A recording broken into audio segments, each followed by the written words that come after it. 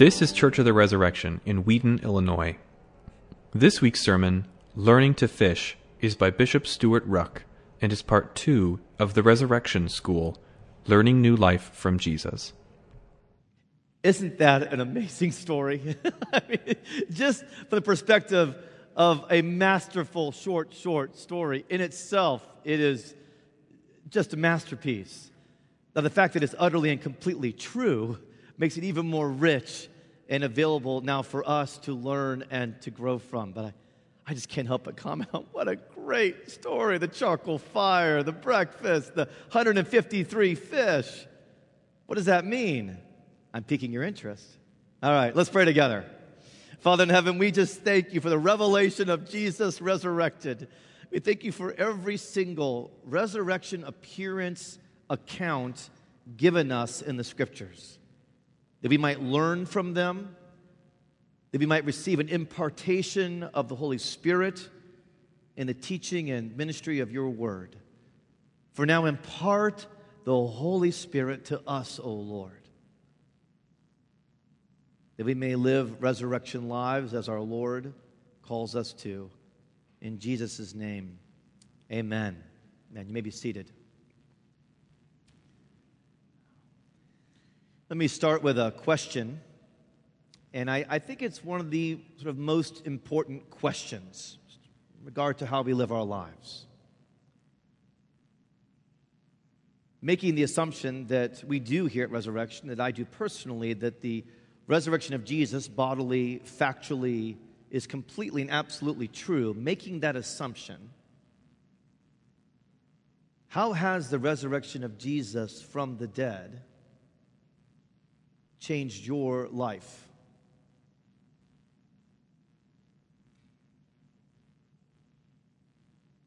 What's it changed? We celebrated the resurrection 2 weeks ago. Have you been aware of maybe some way in which, in light of the celebration of the resurrection of Jesus from the dead, that there's been a life change, a life alteration, a life transformation in some capacity?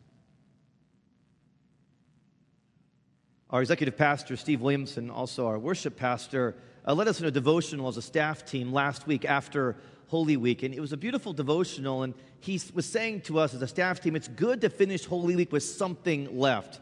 If you're new to Resurrection, we do 13 services in Holy Week. We tend to be rather there's no nothing about Holy Week for us. We're all in all the time, literally round the clock, some of the services.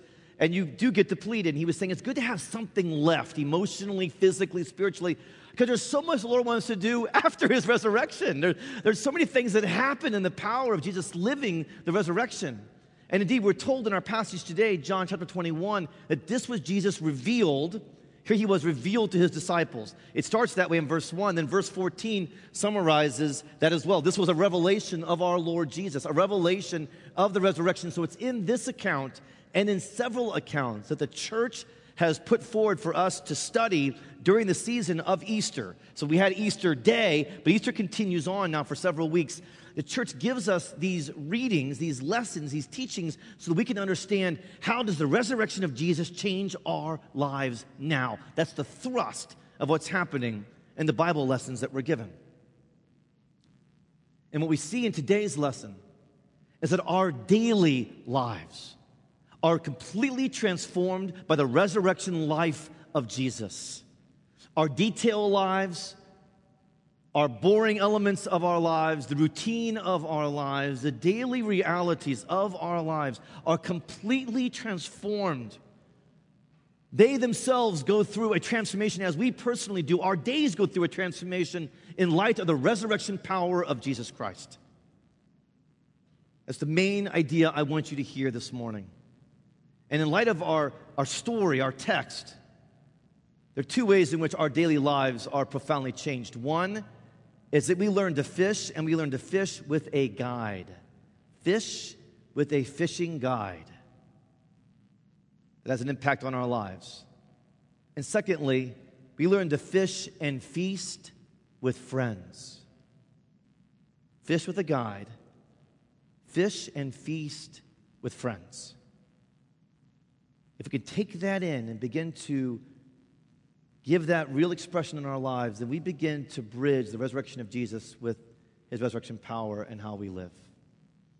Go on to the text you have in your bulletins there.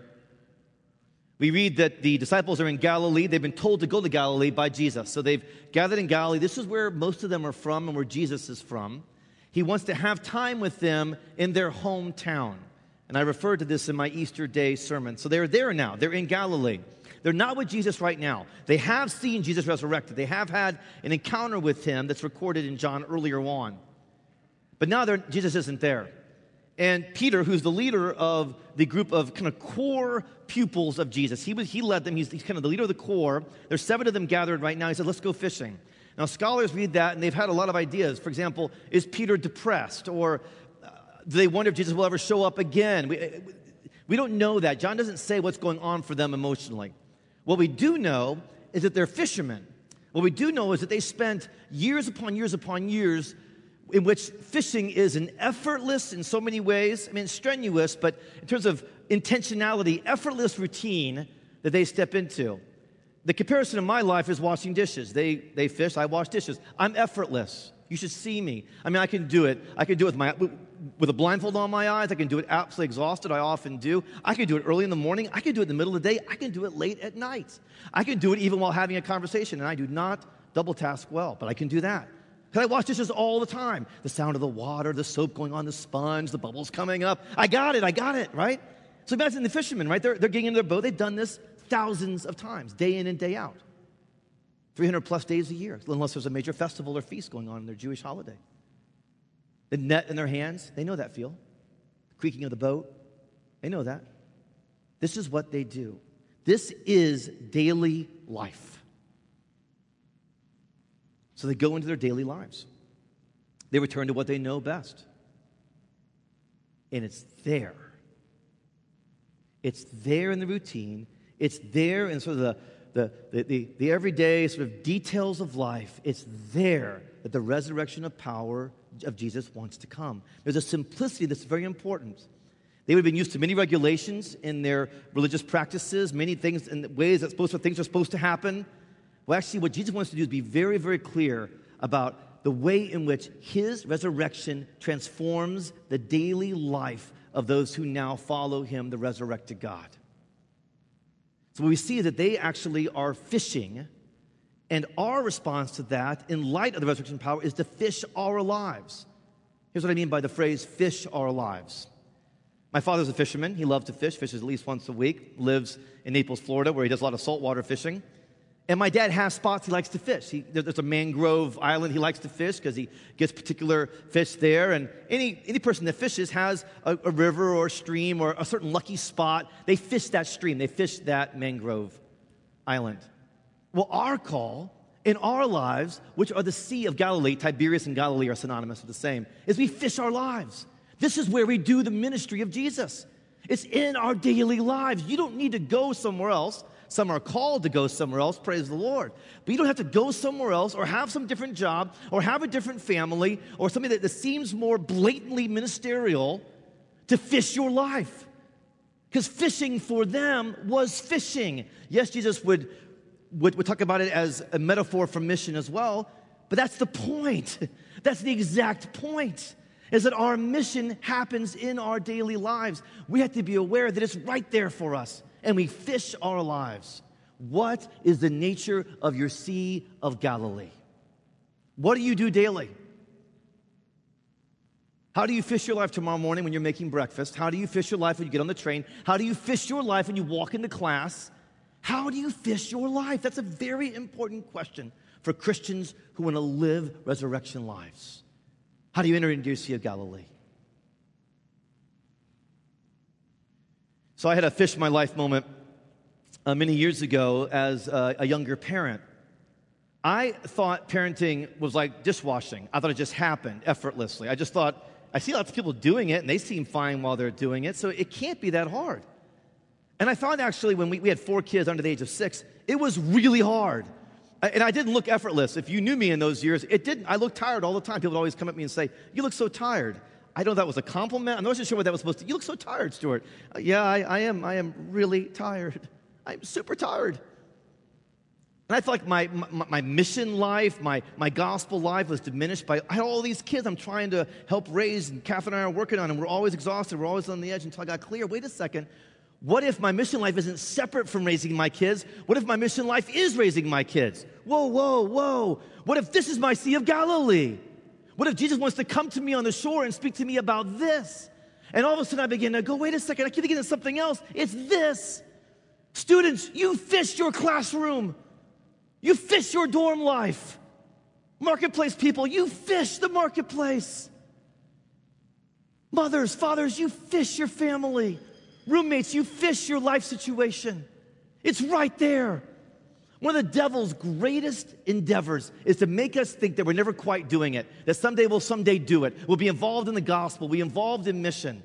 And what Jesus is saying in this revelation of himself at the resurrection is you fish your life now, right now, day in and day out. And there's an abundance that will come if you hear his voice. Kath and I heard his voice amidst these early years, and we were trying to do daily scripture time with the kids, and Catherine said, I'm going to do that more in the morning because they're more alert, and you're more alert, I'm more alert. And at night, we said, you know what, as part of our fishing our family, we're going to set up as regular as we can evening prayer. We're going to do maybe 5 minutes of prayer. We're going to pray together as a family. We're going to teach our kids how to pray out loud with us. We'll use the liturgy when we have enough strength. If we don't have enough strength to even do that, we'll do 3 minutes of just prayer. But we're going to try to pray as regularly as possible. It's become a part of our rhythm. It's been an abundance in our family life, but only because I finally got clear after 6 years, I got to fish my family life. But what makes fishing your life possible and only possible is having a guide. My dad fishes with a guide every week. My dad's a good fisherman. Why does he fish with a guide? Because the guide's a better fisherman than he is. He fishes with a guide because he catches more fish. Jesus is the guide. And this is really simple, but this is really, really, really important to get clear on. The bridge between your life and the resurrection power of Jesus is learning how to hear Jesus say, "Child, fish the other side of the boat." Some of you know about that. Some of you do not. The degree to which you know about that and want to understand that and want to press into that and want to learn that is the degree to which you will have the resurrection life of Jesus integrated in your life. And you'll begin to go, wait a second, daily life isn't just, I'm not just doing the life thing. Yeah, life is good. Life is mission when Jesus is guiding you and directing you and speaking to you. Children, fish the other side of the boat.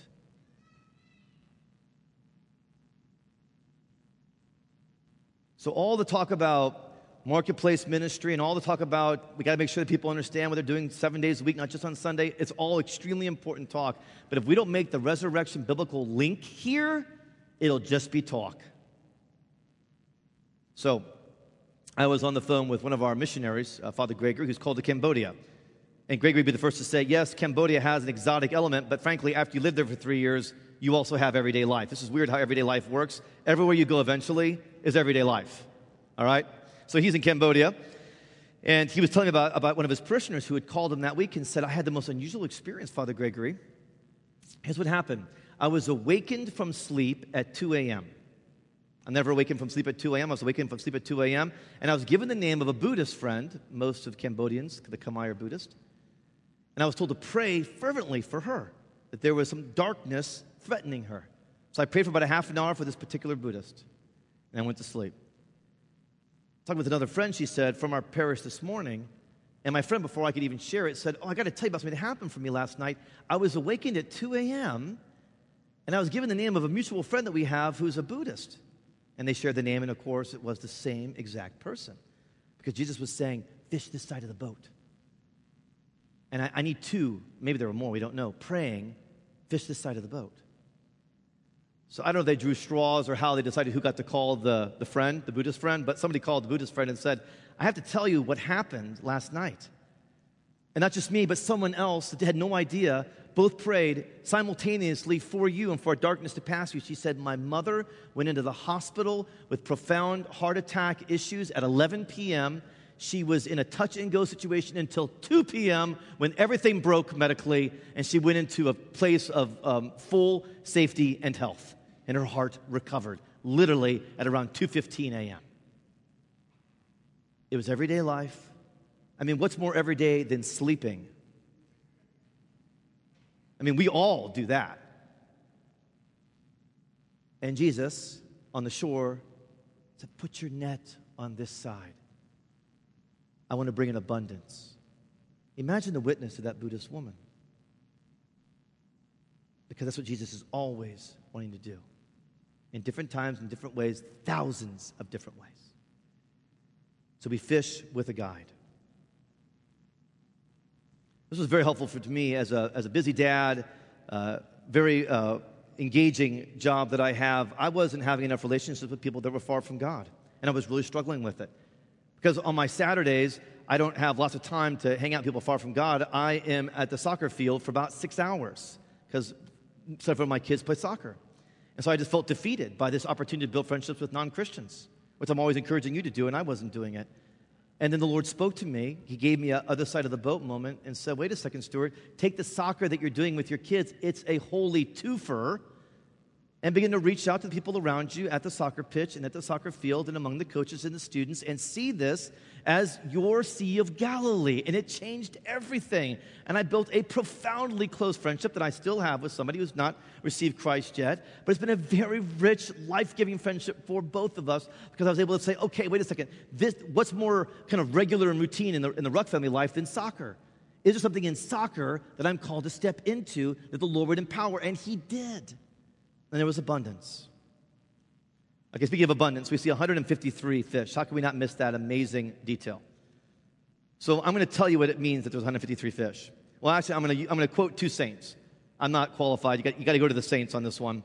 So Augustine, one of the great theologians of the church, this is what Augustine said as to why there were 153 fish. It's a mystery. That's the best he had. All right, that wasn't enough for me. I thought I need somebody better than Augustine. I went to Pastor Matt Woodley. He's on our staff. He's kind of the Augustine of today. He's at our church plant today, so I've got free reign. I said, Matt, why were there 153 fish mentioned? He goes, oh, that's easy. He said, they're fishermen. They always count their fish. All right, there you go. That's the best I got, 153. One way or the other, what's the point? The point is, A, it really happened. It's a real story. And B, there were a whole bunch of them. There were so many of them because there was an abundance, because the thief comes to steal, kill, and destroy. But you may have life and have it abundantly. 153 large fish abundantly. Because when we live our daily lives, we live them in the power of the resurrection. We go fishing with a guide, but we also go fishing with our friends. What you get is a picture of personal mission, and then you get a picture of the holy church around the charcoal fire. We have the early church. We were at the sunrise of the church around this charcoal fire. And we see that there are fire friends. There are people who are gathered around the fire, who have given themselves and their lives for the sake of Jesus and His resurrection. And there's a kind of holy bonding that happens among us, that are giving everything we've got for the resurrection of Jesus. That if it's not true that Jesus was resurrected from the dead, we are absolute fools, as Paul has said. And there's a kind of solidarity and bonding that happens among us. We're friends around the fire that Jesus Himself has built. And they come around that fire, and we see the early church gathering around the fire. There's a bonding and a closeness that happens among those who serve Jesus together. This can be between husband and wife, and should be. That's a vision of marriage. It's that kind of holy fire, friends, among roommates, among close friends, among our middle schoolers, our high schoolers, our college students. You need fire friends to live this life with. Oh, I remember just the physical reality of exerting myself and the bonding that came from that in my August cross-country month. For every August, we'd get back together as cross-country runners. We'd run 2-a-days, morning and night. And you just exert yourself. Just like these fishermen were exerting themselves in the pulling in of these fish. And then afterwards, you just hang together and just feel the closeness. This translated when I became working in mission on campuses within our varsity Christian fellowship. And there was a fire friendship that developed among men and women that I worked closely with. I live that now in so many different capacities. It's one of the great gifts. It's the church. and the beauty of the church. You need this to live Jesus' resurrection life. In 4 months, we're going to launch Res Groups. I am so excited about launching Res Groups. There'll be groups of 6 to 12 people to help strengthen your local mission work, to help build community and study God's Word together, receive the ministry of the Holy Spirit together. We're going to inaugurate these. These are fire friendship groups. These are groups where you gather together in your work of the mission and you come together around the fire. But here's what makes the fire, is you have to have the first friend. It's Jesus who gathered that fire. It's Jesus who built the charcoal. It's Jesus who called them to bring their fish in. Jesus is the first friend. Indeed, in your work of fishing, you fish with your best friend. For Americans, when we think of fishing, often we think solitary, on my own, maybe one fishing friend, hook, rod. That's not how they fished, right? So fishing for them was about nets, several people together, leaning over, bringing it in together. It's a beautiful picture of the church in action. And it's Jesus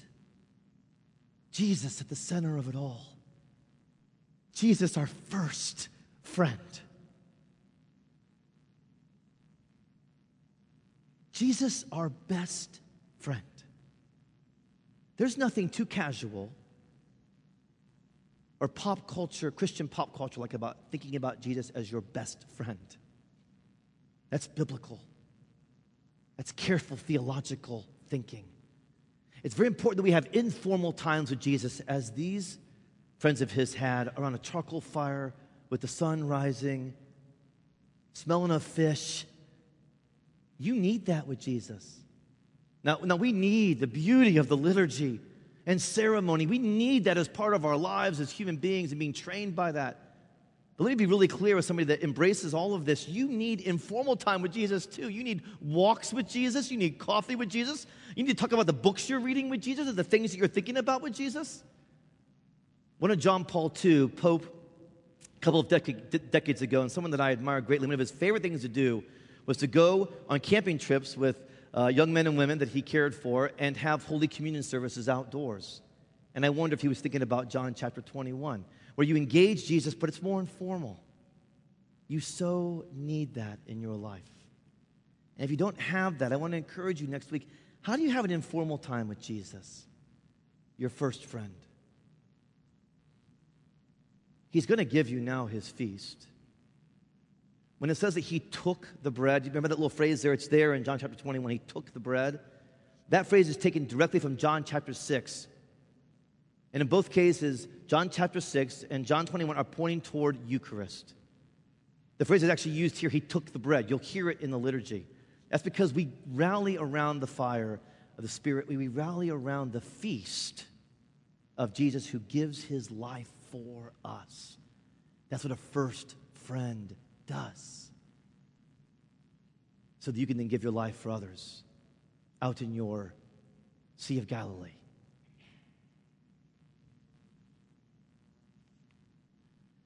We're going to move into confirmation now. Here's confirmation. John 21. Here's confirmation.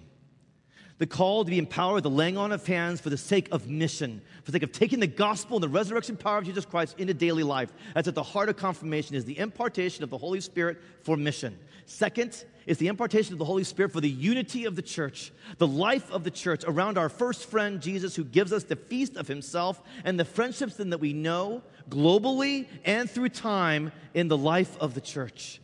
So if you're like, I don't know what confirmation is, this is what confirmation is. The laying on of hands for mission, the laying on of hands for the unity and the ministry of friendship with Jesus and one another in the church. Let's fish with our guide. Let's feast and fish with our friends. In the name of the Father, and the Son, and the Holy Spirit. Amen. Thanks for listening. Our vision at Church of the Resurrection is to equip everyone for transformation. As part of that vision, we love to share dynamic teaching, original music, and stories of transformation. For more of what you heard today, check out the rest of our podcast. To learn more about our ministry, visit churchres.org.